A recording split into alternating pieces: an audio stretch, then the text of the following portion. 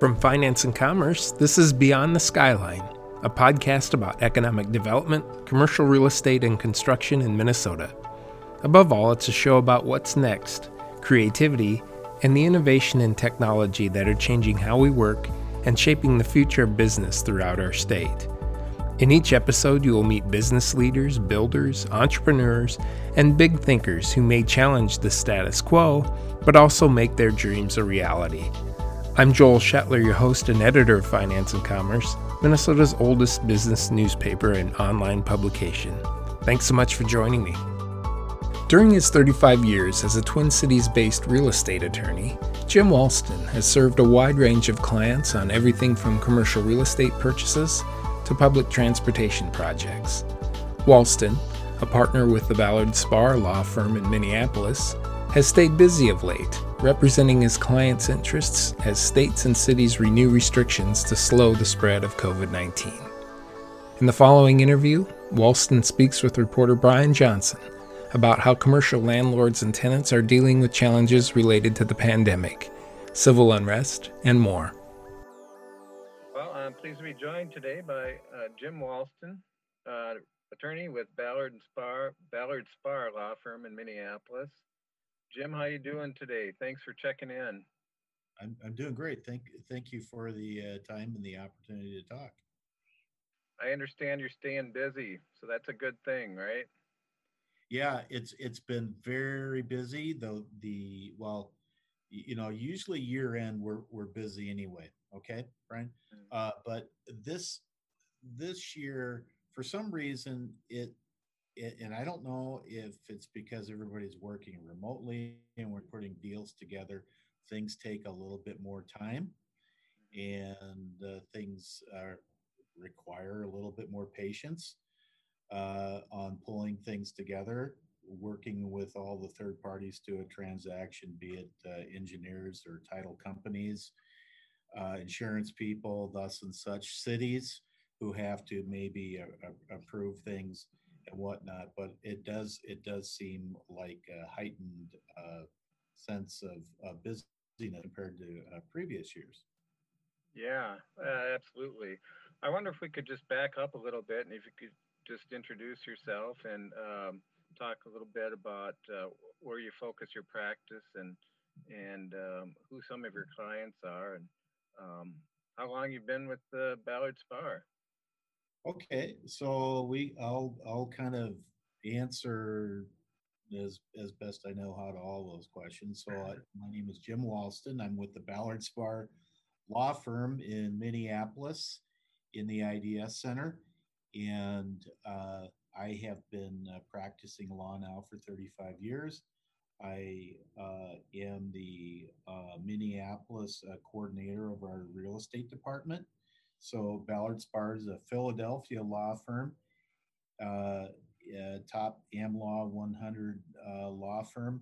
And for those of you who may have some idea of law firms in the Twin Cities or some historical reference, we used to be Lindquist and Venom, and 3 years ago we merged with Ballard Spahr. So we occupy several floors here in the IDS Center where I am today, kind of by my lonesome, but needing to get a lot of things done. As for my practice, I do a lot of real estate lending work. I do a lot of commercial landlord and tenant work. I handle a number of land use matters, development matters, and from time to time I get involved in some public transportation projects, either for public entities or for private parties affected by such. So I have a wide array of clients, which is the way I like to do things. I don't like to get, it's kind of the way it evolves, right? So I kind of have my fingers in a lot of different things and try to stay up and try to avoid the handle that I'm a jack of all trades and master of none. So banks, developers, such big and small, private landowners, I think I do maintain a number of clients that I've had for over 30 years. Nice. All companies that have grown bigger, and they call me, and so yeah, that's what I do. Recently, there has been a lot of construction lending work that I've done over the past 3 or 4 months, with which, as you and I talked beforehand, kind of surprised me a little Yeah. bit. There would be that much construction lending work, but there is on certain segments of the economy. I would say certainly not retail Mm-hmm.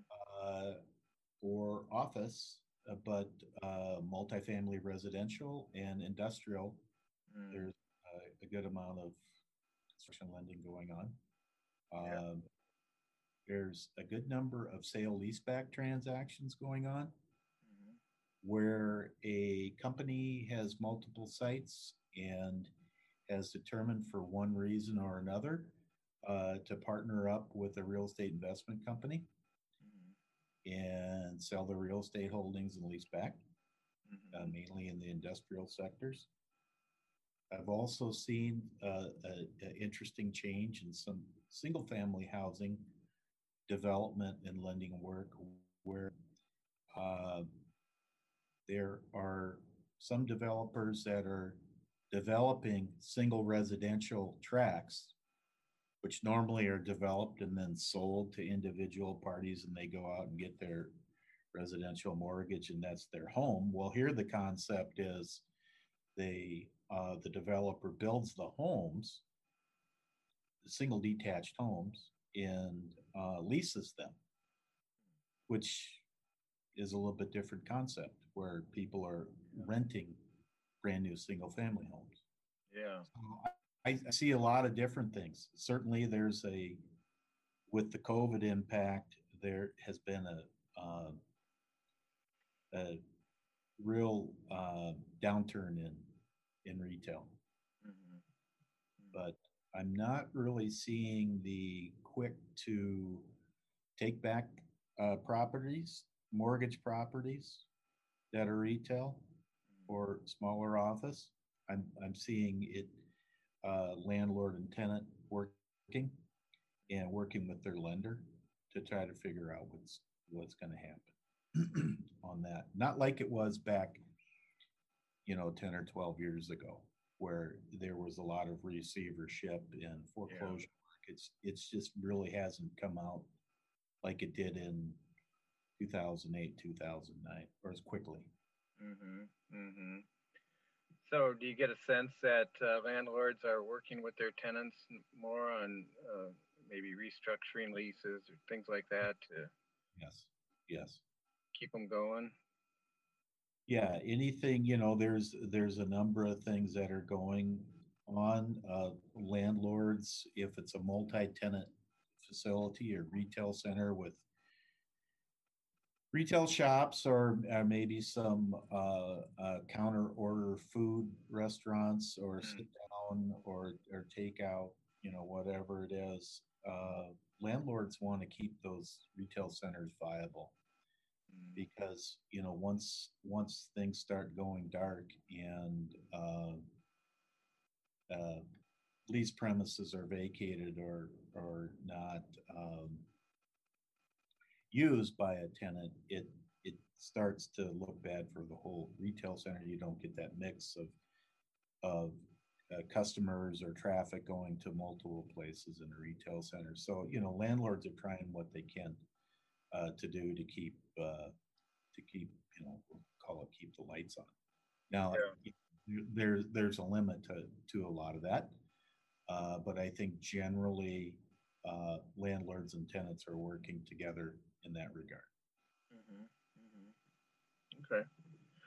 And you said you've seen surprising amount of construction lending going on. Obviously, not in the office and retail sector, like Not as have we were worked on. saying. Yeah. What do you suppose is driving that activity to the extent that you are seeing lending out there? Anything you can put your finger on?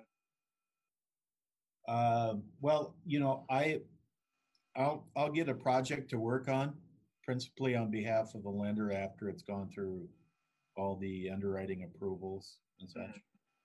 But from what I've been told and what I've been told by my lending clients is there's obviously got to be a strong market for industrial properties. They have a build to suit or some type of arrangement where it could be some spec, but there's a strong market for certain industrial light manufacturing.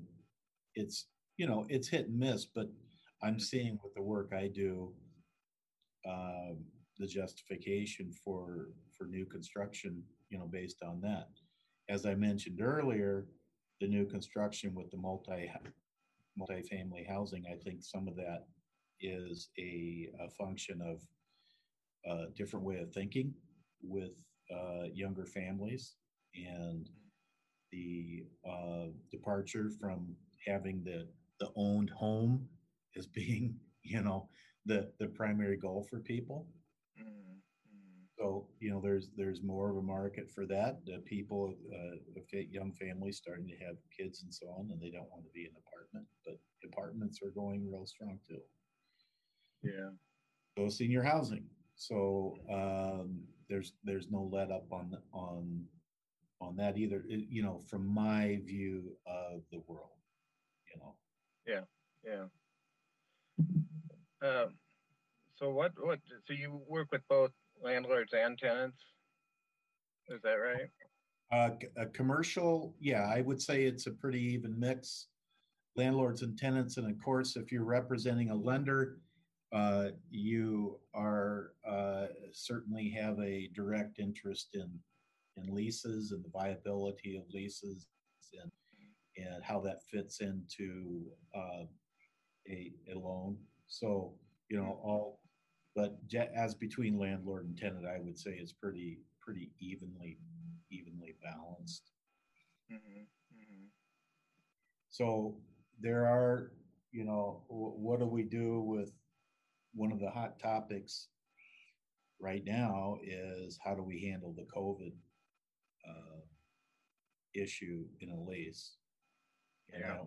I talked with other people about this. I mean, there's a lot of discussion on that and whether COVID should be an excuse for a tenant under certain circumstances to perform under the lease.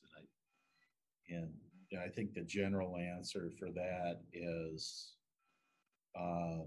currently, as any lease is drafted prior to March of 2020, it wasn't an excuse. It would be the rare exception where you'd find a lease that a pandemic, first of all, it falls under a force majeure clause that you typically find in a lease where there's a natural disaster or something like that that prevents the parties from performing. Typically, and I would say pretty close to almost universally, the clauses in commercial leases recognizes that as maybe a hindrance for a tenant to perform certain obligations under the lease, but almost uniformly it's going to confirm that it doesn't excuse the payment of rent or payment of financial obligations. Now we have COVID, so what does that do? I think there are more tenants pushing to have that pandemic related clause in a force majeure, which may be fine. They can't do something because they don't have the staff, this, that, or the other times. Or a related issue may be that they have the ability to go down for a period of time, either on their own choice because of lack of foot traffic. Certainly, if there's a government order, that would clearly fall within a force majeure that prevents someone from being open. But then that's fine, but what happens with the rent? So there's variations on all that. I suppose the most tenant friendly would be that if there's pandemic and we can't operate, we don't have to pay rent. Okay, is the landlord going to go for that? Or there's gradations on that. If you're aware of a commercial lease, there are several components of paying rent. There's the base rent, and then there's the CAM or additional rent, which is the operating expenses, property taxes, and insurance. So as a compromise, I've seen where if there is a situation that fits criteria, maybe the landlord and tenant have agreed that the base rent would be deferred or limited amount, but the tenant still has to pay the operating expenses. Mm-hmm.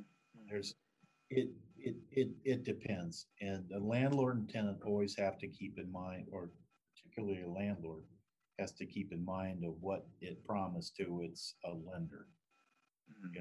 You're not going to change any leases without our approval, or you can't do this, or you can't have a lease that has a low market rent. So it's not always as easy as landlord and tenant agreeing that this is what they're going to do moving forward, because the lender has a vested interest in the ongoing viability of leases or the performance enhancement, be it a guarantee or that type of thing. Mm-hmm. Mm-hmm. Mm-hmm. I'm curious if your clients have been asking you about, or if you've been studying closely the latest COVID relief package to come out of Congress, and if your clients might see any significant help in that package, assuming it gets signed. That's something that people are asking about. Well, with the PPP under the CARES Act, I'm back in March. There's some general questions that were posed, and that was a very hot topic. What does all this mean? Who qualifies? That those types of things. How's this going to affect? Do I have to use it? What are qualified expenses I can use that on? I really don't get approached that much. The banks are really on top of that. Mm-hmm. And there is a lot of information out there. So back in March and April, we got the client call, well, we got PPP. Okay, how easy was it? Well, it depends on the bank. Or we didn't get PPP, we got shut out. And we're going to use this and that, or, we got it. Although we really didn't need to, but out of the abundance of caution, we got it. Mm-hmm. So I've seen it, but as far as me spending time and looking it over closely, it's I've seen the forms. I helped. Hey, Jim, I need to get my articles of organization. You have my records, or they need to see this, that, and the other thing. Yeah, I'll provide that to you. But as far as the actual involvement in it, I know other lawyers in our firm got a lot more involved in that at a higher level, representing banks on what could be done and not be done. Mm-hmm. Mm-hmm. Now, I know I heard this morning that there's another round of PPP. I don't know if it's been approved or not, and it's the eligibility is for smaller. It's capped at, I think, 300 employees as opposed to the 500 employees that was under the original. Mm-hmm. So I haven't really tracked it that much. Mm-hmm. Nor have I, to be honest with you, I pick up my information on what I hear on the radio. Well, but if it's like, okay, maybe I ought to check this, like Governor Walz, the executive orders. Right. I've read that, and where does that go with tenancies, lease interest, and that type of thing. But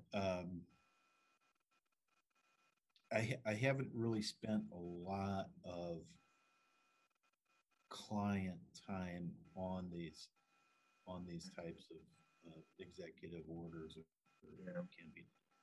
Mm-hmm. Okay. I know there has been, interestingly enough, and it's kind of disconcerting, a number of property managers, I wouldn't say a number, that's an overstatement.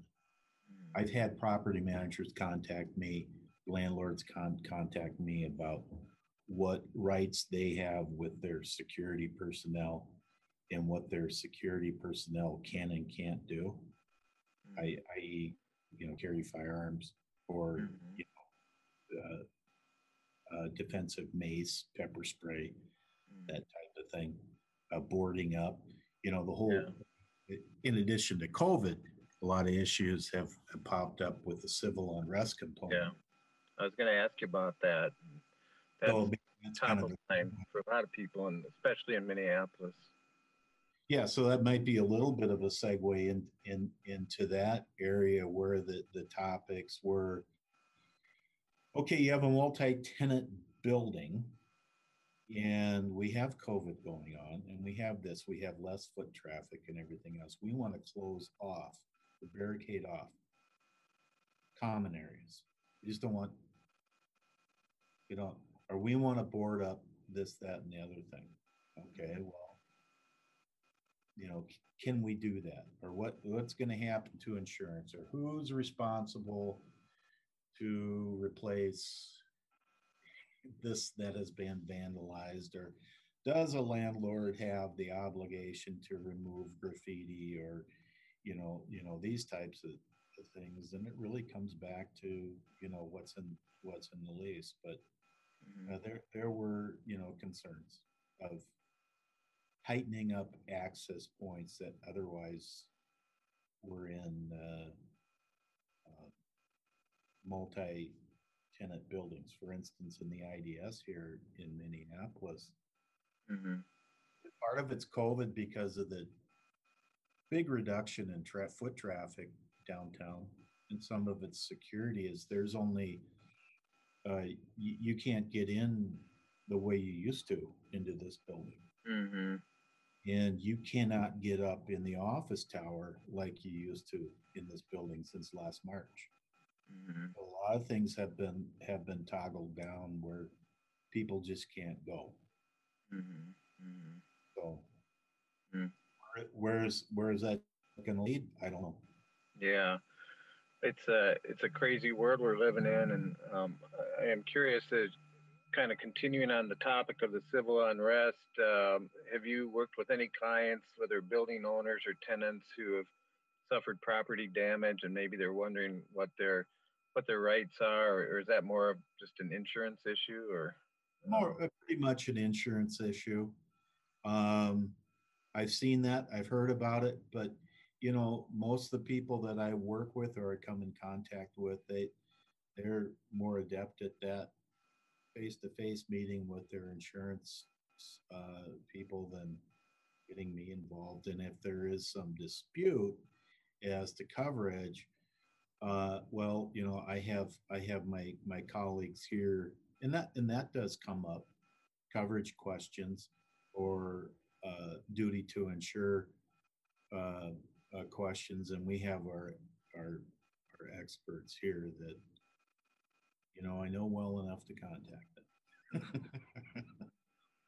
Well, I know it's been a big issue for subcontractors and general contractors too. If something happens that's maybe it's the fault of a subcontractor, then the general contractor might get in trouble, or vice versa. It's that insurance can be a messy process sometimes. Yeah, it is, especially with when you're talking contractor and subcontractor, and the tangled web of design professionals, contractors, owners, lenders, and so on. It does their whole risk areas is very comprehensive, should we say? Yeah. Complicated. So how did you end up in this specific line of work? Is it focusing on real estate? Is that just something you've had an interest in for a long time, or did you work in that field at one point? Well, a little bit of both. When I was in high school, over 40 years ago, I worked for a real estate appraiser. and everything was done manually. So I manually inspected buildings, took pictures, buildings, measured them to complete an appraisal report. I also drove. This was out in Portland, Oregon, which is a tri-county area. I also drove routinely to the county seats to get the building assessor's cards to compare that to actual and property tax information. That's the only way you could get it back then. Oh, yeah. 1975 and 76. So I learned a lot about that. I've always had a great love for geography and maps and that type.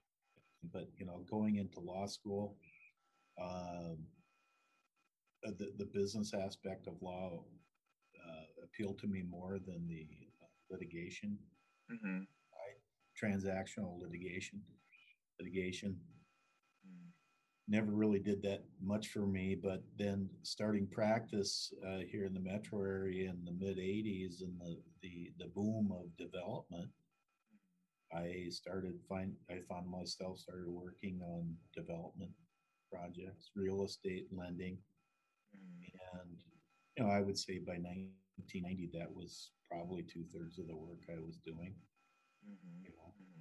for a smaller firm. And then it really has, that's what I do. And I think that's kind of where the legal profession has gone too, right? So, there aren't too many people doing general practice anymore in the metropolitan area. Now you get out to smaller areas where the need is expertise to have one person do a lot of different things. So I've always enjoyed real estate and working with people to get something done appeals to me more. And I know that over about half the people in my firm would disagree. That appeals to me a lot more than working on a project than litigation. I suppose a lot of it is the way I was brought up in my nature too. So what do you see coming? I know it's kind of dangerous to make predictions, but what do you see coming ahead in 2021 in terms of real estate and construction, and kind of what do you get the sense from talking to your clients? Well, I think it's kind of like what you hear or indirectly in the media, the business media, if you will, in the news, is when are things going to get back to normal, or back to are they ever going to get back to normal, right? On some of these security things and social distance and air travel. But okay, maybe halfway through 2021, we might see some a slight rebound on some of the retail. I'm not really sure about where office is going to end up, because many of us have learned that working from home does it, and you can do it. I know that our firm has, with, I don't know, 750, 800 people, professional people, we've been able to do it. A lot of law firms can do it. So some type of recovery where the mindset's a little bit different, and there is a sense that we can move forward on some things that were put on hold. So I think there's optimism that things are going to change. We always, what's going to happen to the future of retail with respect to all the online ability to do a lot of things? Big unknowns. But I think once people start feeling they can get out and around, that we're going to see some sort of rebound. Yeah.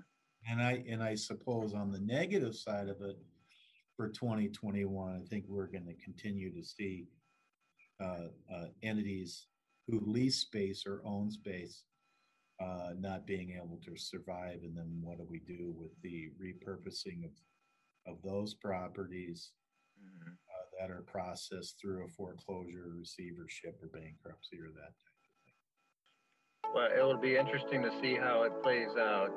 Well, I wish you well in the coming year, and stay safe out there. Okay, thanks, Brent. Thank you for listening, and please subscribe to Beyond the Skyline. We can be found wherever you listen to your podcasts. To learn more about finance and commerce or to subscribe, go to our website, www.finance-commerce.com.